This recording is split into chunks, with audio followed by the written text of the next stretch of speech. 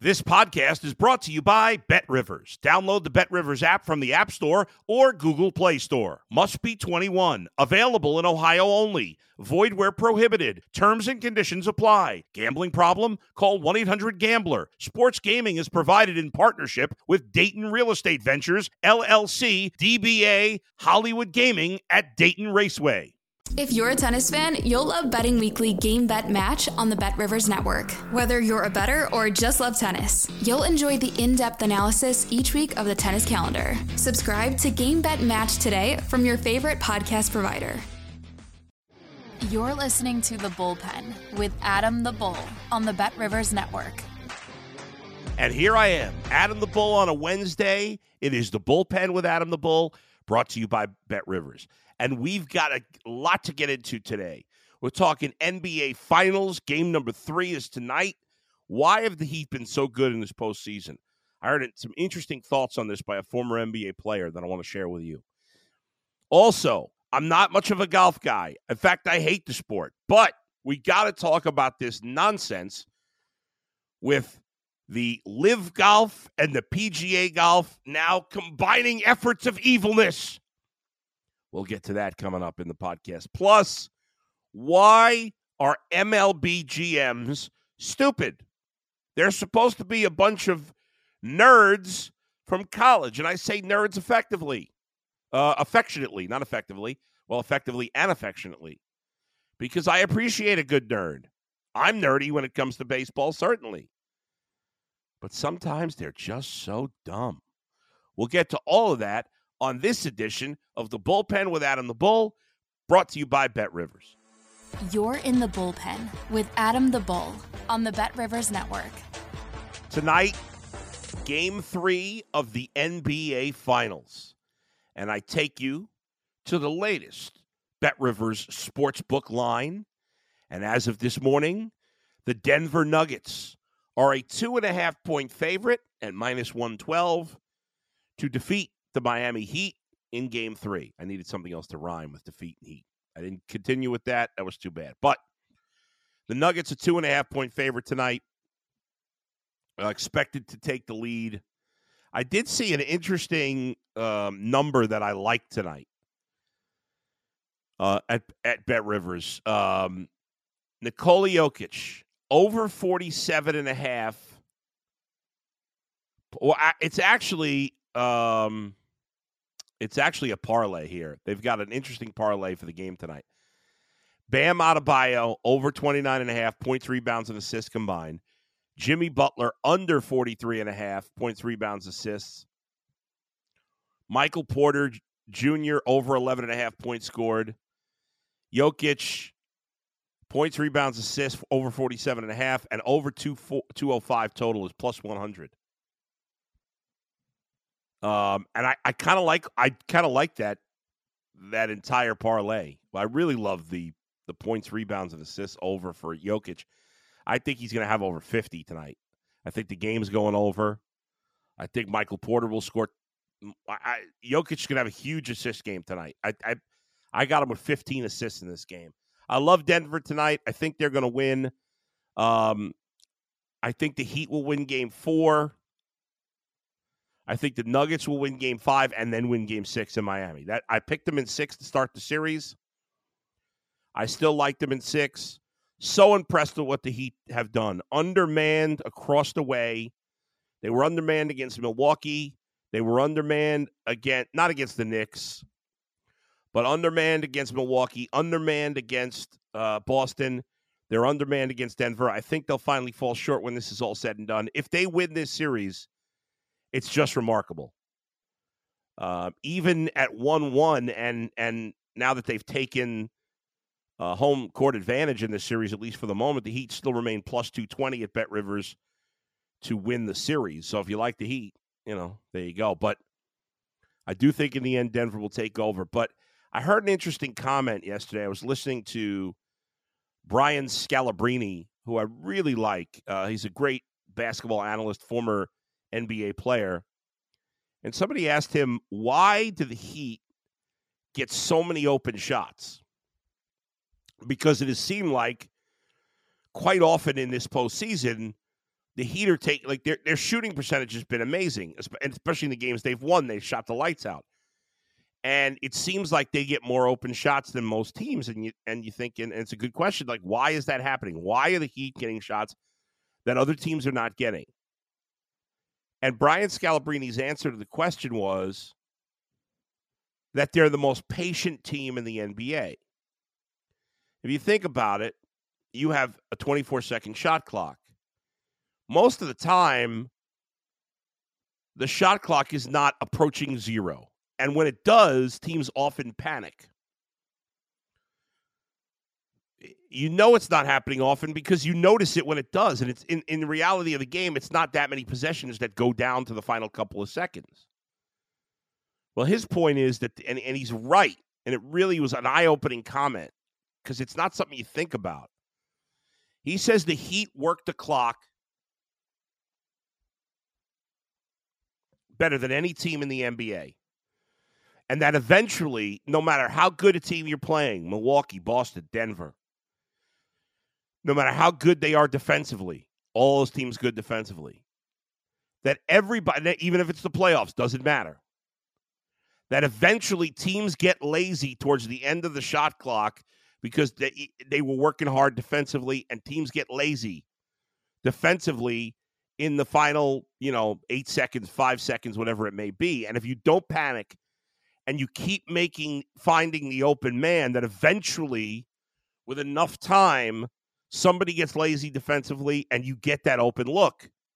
And the reason more teams don't do that is because, A, they're not patient enough, and B, he made another great point, that there are a lot of players in the league, he thinks, that if they make a move to the basket and ultimately pass, they think they've failed. They think they've not done their job. And that's a bad attitude. I shouldn't say it's a bad attitude. It's a bad thought. It's not true. And so that leads to this situation. And it leads to the situation where teams force up shots before they got the right shot. Or you're playing with a bunch of superstars who think, well, every shot I take is the best shot. But that's not the case. And that's why the Heat get so many open looks. The Nuggets in Game 2 got lazy defensively at the end of the shot clock. It happened time and time again when you go back and watch it. So I thought that was a fascinating, interesting answer from Brian Scalabrine. And when you think about it in the bigger picture, in basketball, in a 7-game series, the better team usually wins. More often than I'm not going to compare to football, but if you compare it to baseball and hockey, the better team wins a lot less in baseball or hockey. You get a hot pitcher, you get a hot goalie, it totally turns things around. You see road team. We've been talking about this the whole season in the NHL. Or not the whole season, but the whole postseason. The road teams winning all the time.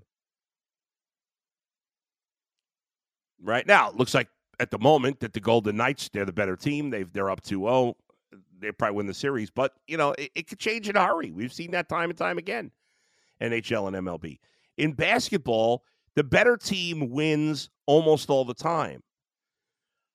But so far, the Heat have beaten 2 teams in this postseason that are way more talented than they are.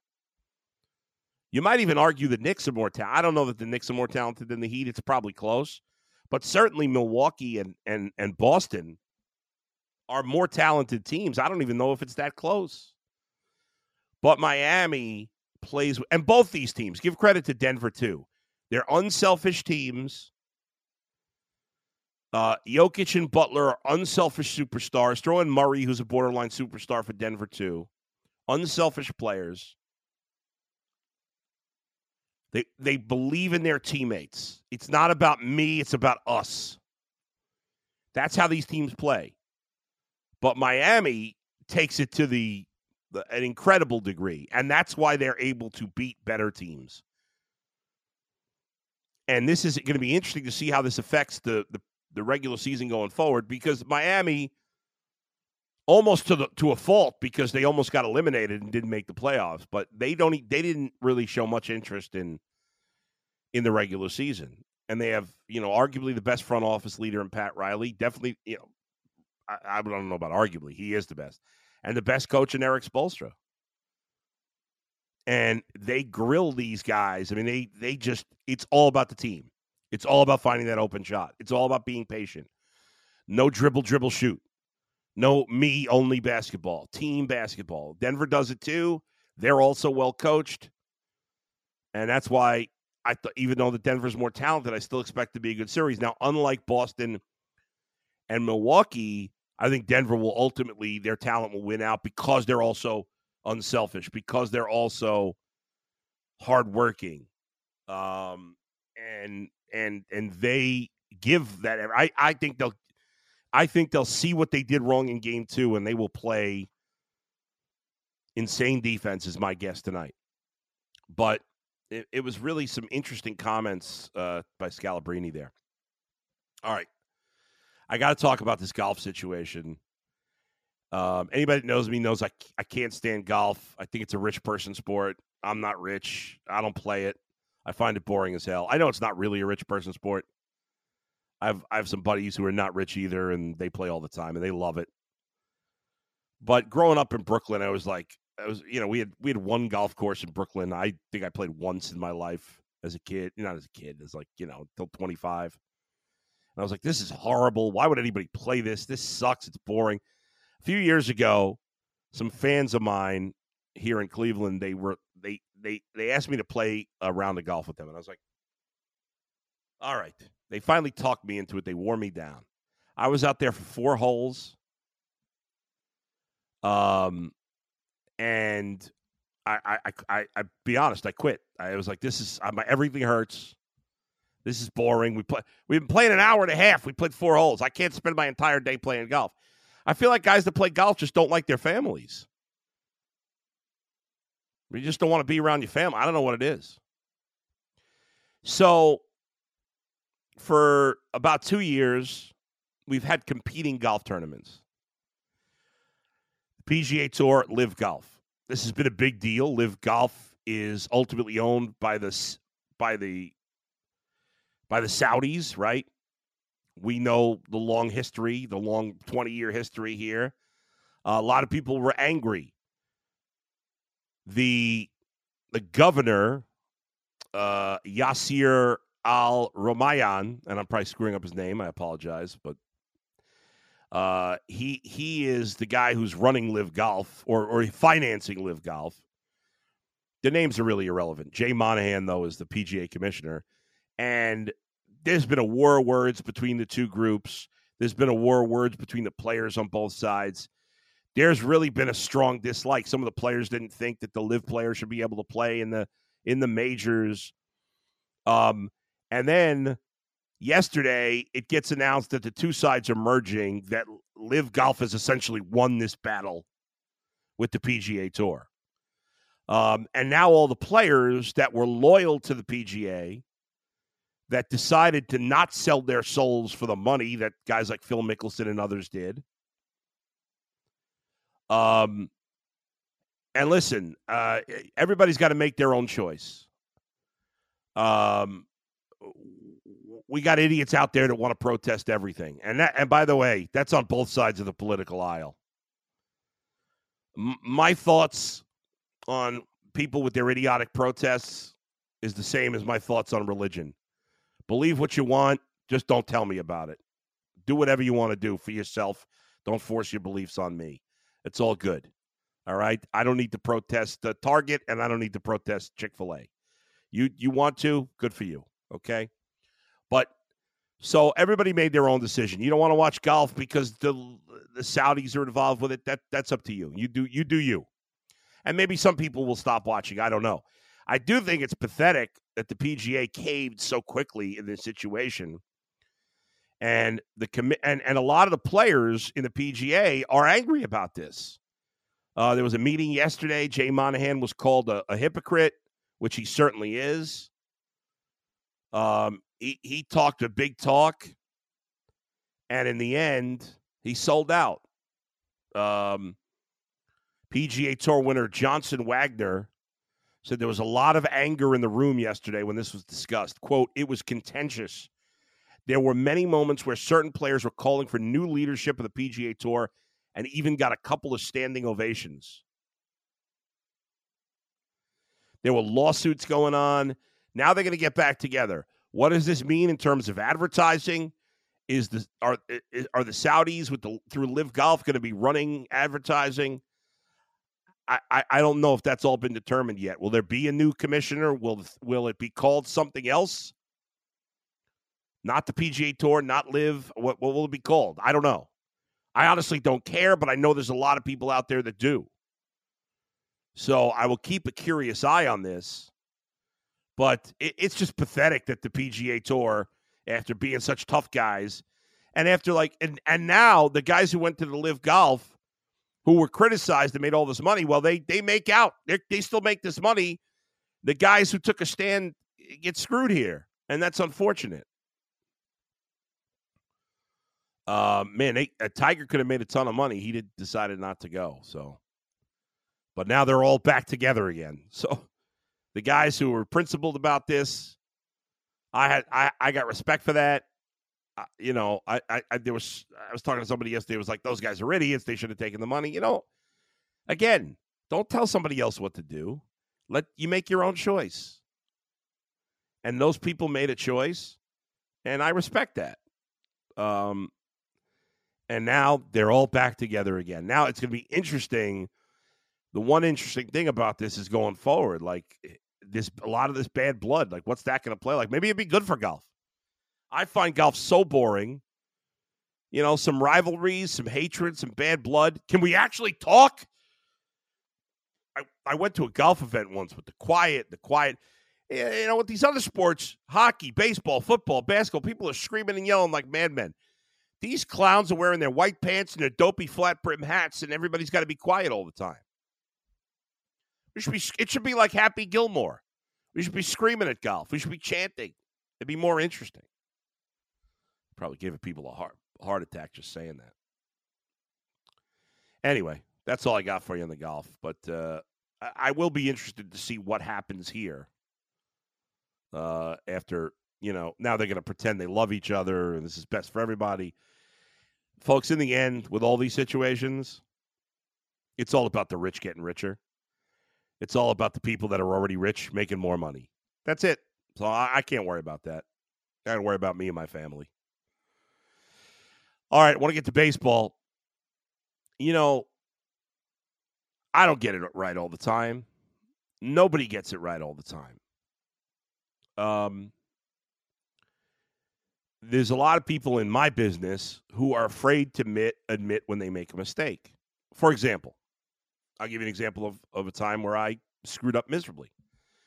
When I did my baseball preview show on this podcast here, you may remember that for American League Cy Young, my pick was Alek Manoah of the Blue Jays. That was my pick. He has been so bad this year that he just got sent to the minors yesterday. Guy finished third in the Cy Young last year, and now he's in the minors.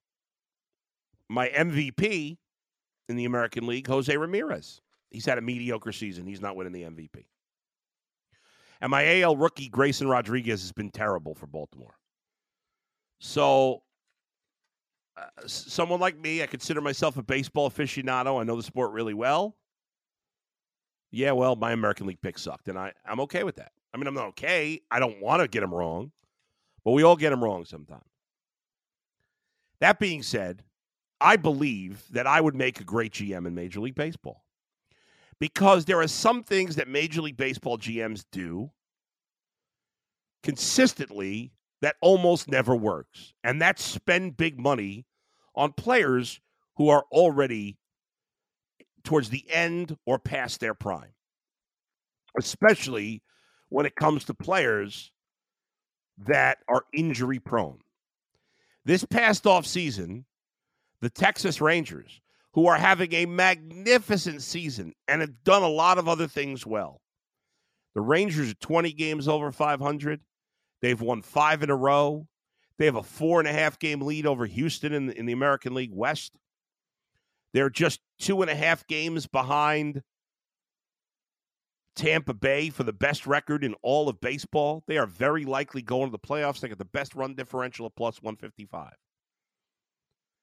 Well, like a lot of other teams, they made the stupid mistake of getting locked in on a pitcher that should never have gotten a long-term contract.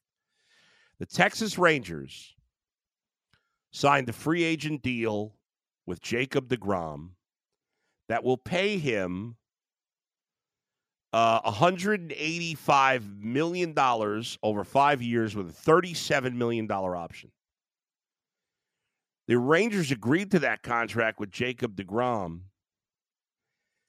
who will turn 35 years old this fact in about 2 weeks, and has consistently missed time due to injury. In fact, the last time deGrom pitched a full season was the shortened season of 2020, the COVID season, where he made all 12 of his starts. Since then, he pitched 92 innings in 21, and he pitched 64 innings. So we all understand that Jacob deGrom, when he's healthy, is an incredible talent. However, in a season where he's about to turn 35, and when he had only made a total of 26 starts over the last 2 years and 156 innings, why would you ever give that guy a 5-year contract? Now, if you wanted to sign him for 1 year, I don't care how much you pay him for 1 year. It's 1 year.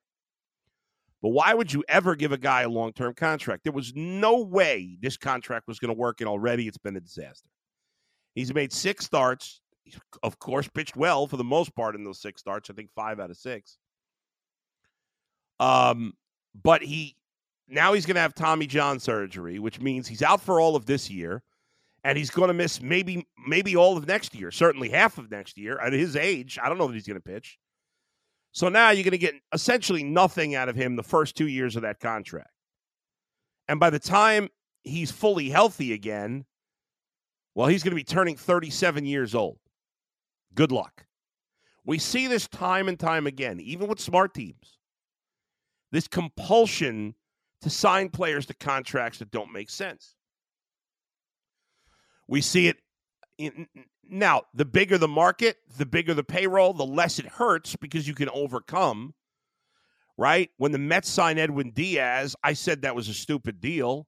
All my New York friends were like, this is crazy. They've got an unlimited payroll.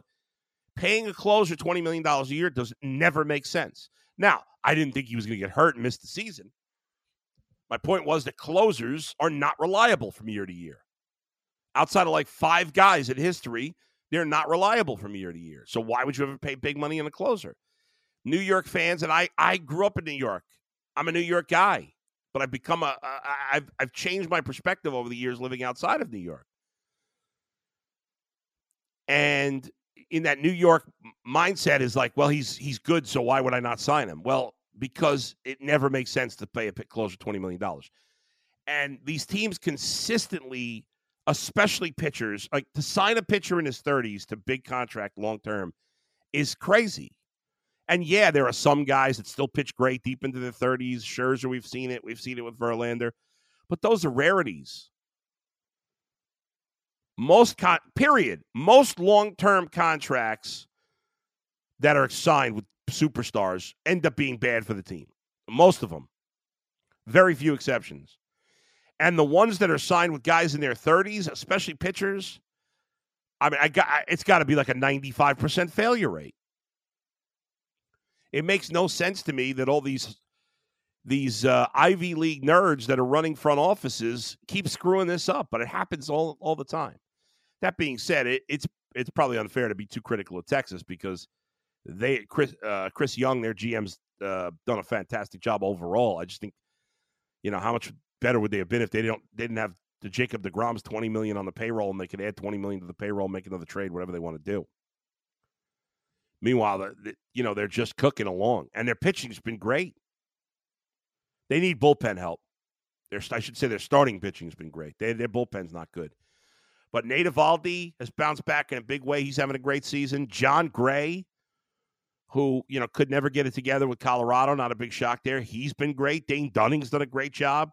They booted him out of the rotation, but he's been great. And even Andrew Haney and Martin Perez have been pretty good. Good enough for a backer rotation. Texas got to improve their bullpen. Another story from Major League Baseball I want to hit on. Luis Arraez of the Miami Marlins. This guy, people got to talk more about him. Luis Arraez, yesterday, leadoff hitter for the Marlins, went 2 for 4, bringing his batting average up over 400. He's hitting 401. We're 3 weeks from the halfway point of the season, and this guy's hitting 400. Now, we've seen guys hit 400 into the summer.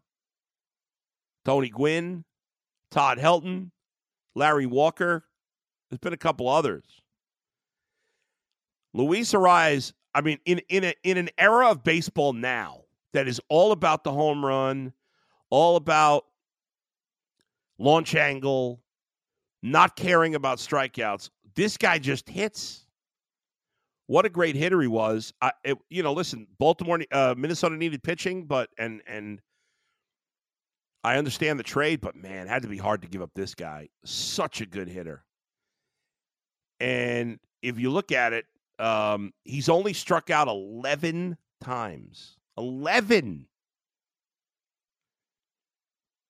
In fact, if you go back to, I'll take out his rookie year, where his strikeout rate was a tiny bit higher. But in the last 4 years, Luis Arraez has had about 1,300 at-bats. About 1,430 plate appearances, in the 1,400s.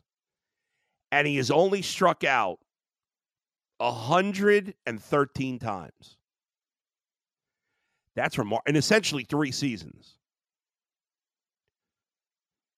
And in the last 2 years, he's only struck out 54 times in almost 800 trips to the plate. That is a fantastic strikeout ratio.